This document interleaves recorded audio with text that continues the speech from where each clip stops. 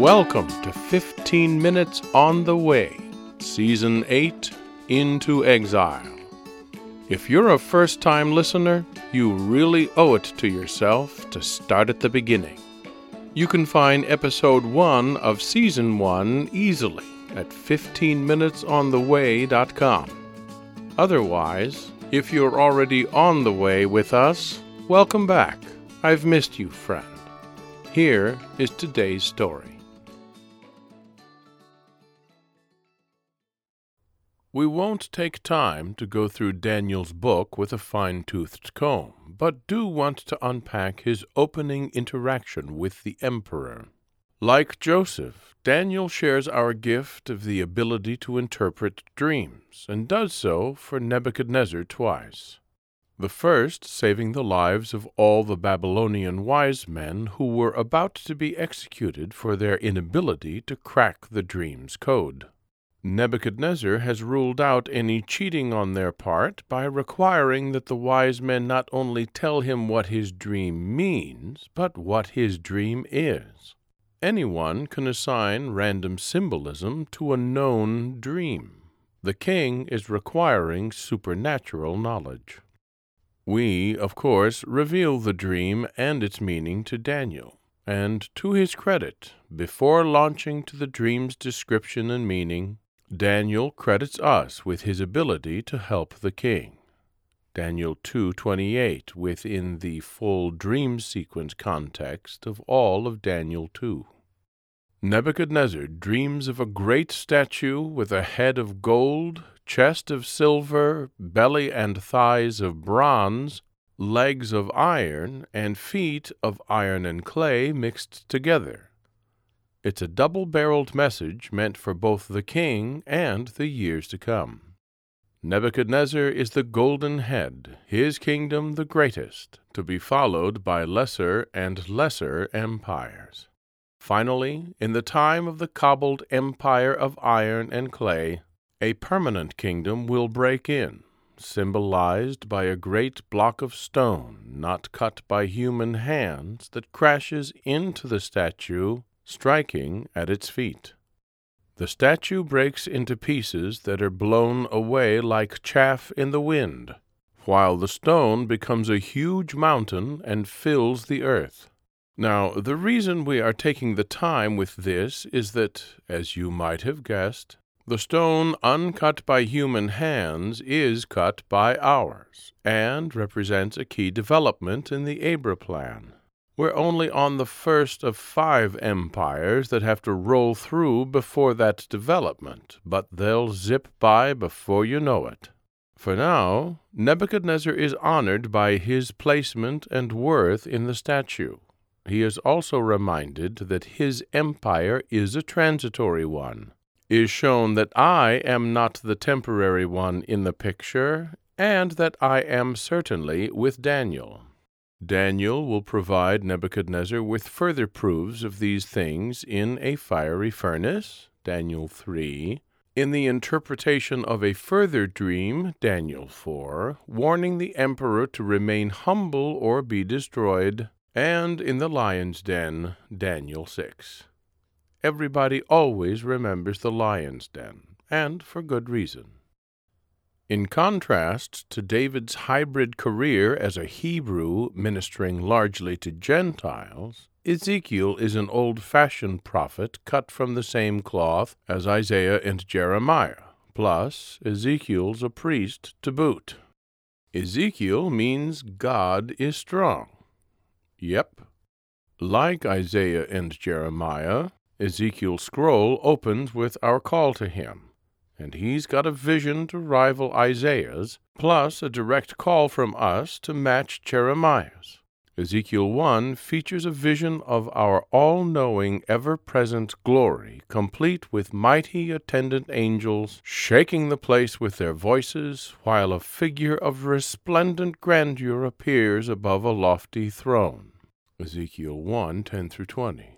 Ezekiel's next chapter holds our direct commission to Ezekiel. Note that in our call to him, the delineation between north-south, Israel-Judah are gone.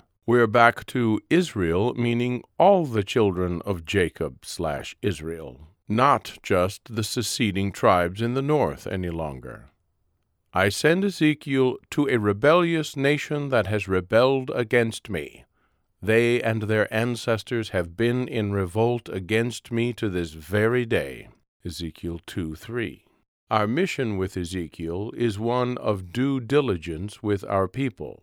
By his presence they will know we still want them back and are still pursuing them, even though they're already in exile. Yet they still manage to ignore Ezekiel and us. Ezekiel 2:1-7. While we certainly use parable and metaphor with nearly all our prophets, Ezekiel takes this to all new performance art form levels using all manner of props.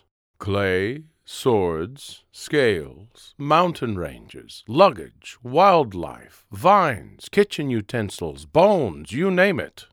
We'll limit ourselves to discussing just two here, one now and one later in his ministry. Because of all of them, these carry the most universal messages.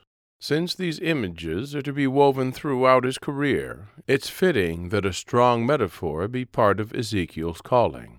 I hand him a scroll covered on front and back with harsh words of warning, of lament and mourning and woe. I tell Ezekiel to eat it and fill his stomach with it. When he does, it tastes as sweet as honey. This is Ezekiel 2:9-3:3. It goes by in an instant, but like many things in the owner's manual, is meant to be lingered over. Our words, the writing on the scroll, of course, are meant to be taken in, to be ingested not as a light snack, but as a full and filling meal that becomes part of you, that works its way into your being, that fuels and empowers your next steps. They are not to be considered from a distance as museum artifacts, but as the stuff of life that will keep you alive. Our words may be harsh and strong at times, as those on Ezekiel's scroll, as warranted by the perils from which we desperately desire to save you. Yet even the harshest, bitterest calls to repentance are sweet to the taste because they lead to life with us on the way.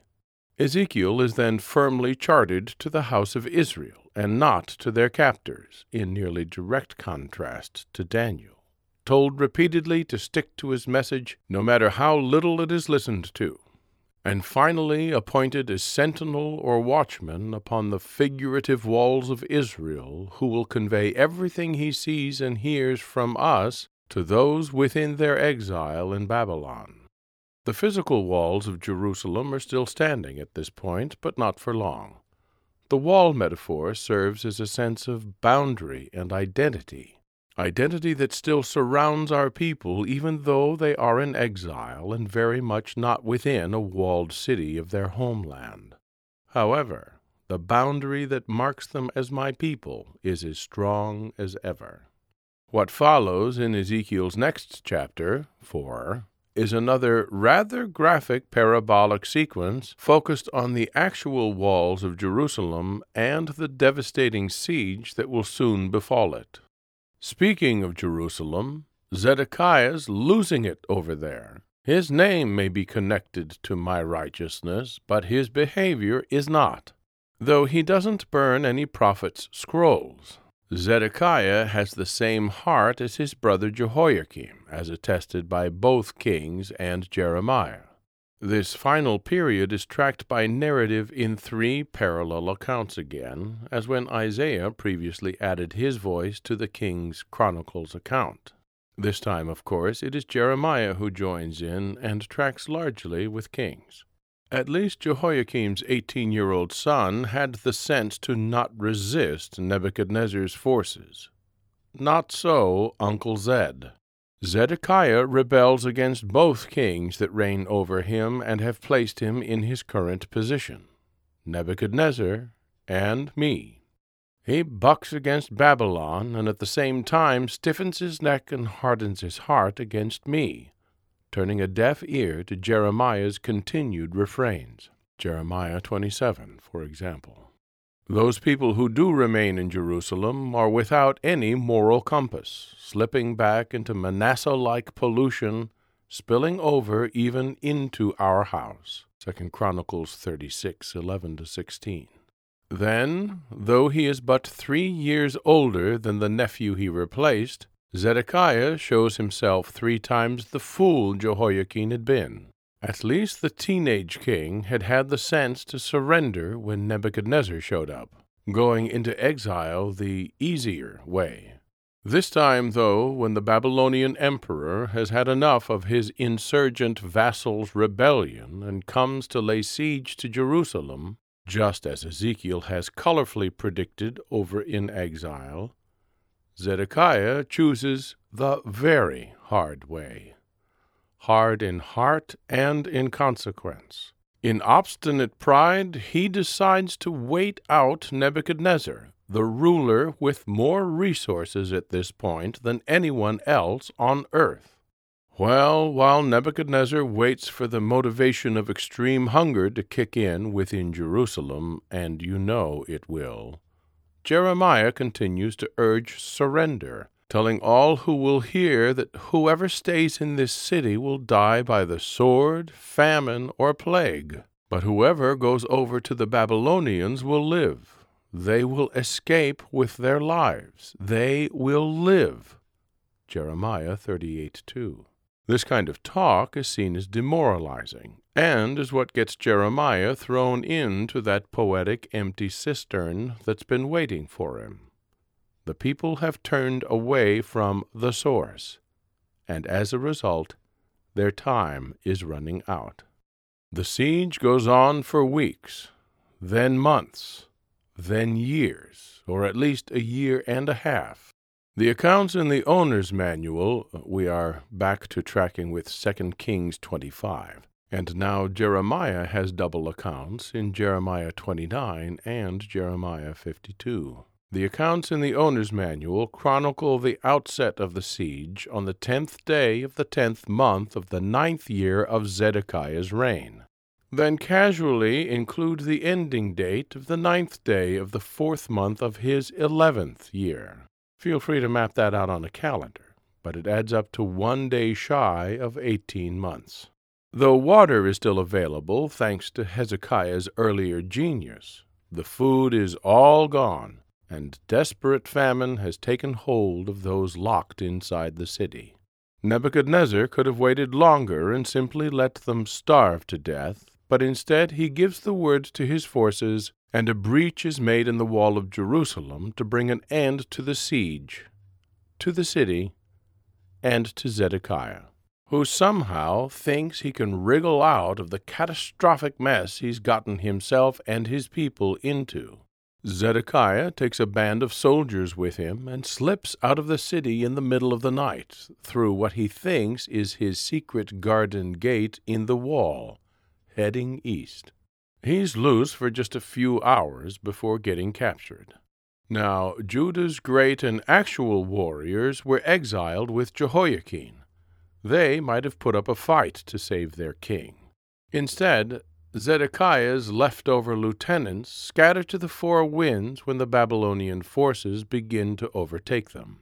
Inevitably, Zedekiah is captured and brought before Nebuchadnezzar. To say that the running, now captured vassal is in a heap of trouble with his superior is an understatement. So much needs to be said about the outcome that we will wait and process it all next time. Until then, keep walking with us on the way. Thanks for listening. We hope this episode has been a blessing to you. If you'd like to support us, spread the word. Give us a review on iTunes or Facebook. Then share a link to Episode 1 with your friends. We hope our time together today has reminded you that you, friend, are part of an epic story that is still unfolding today. So keep walking on the way, and be good to yourself.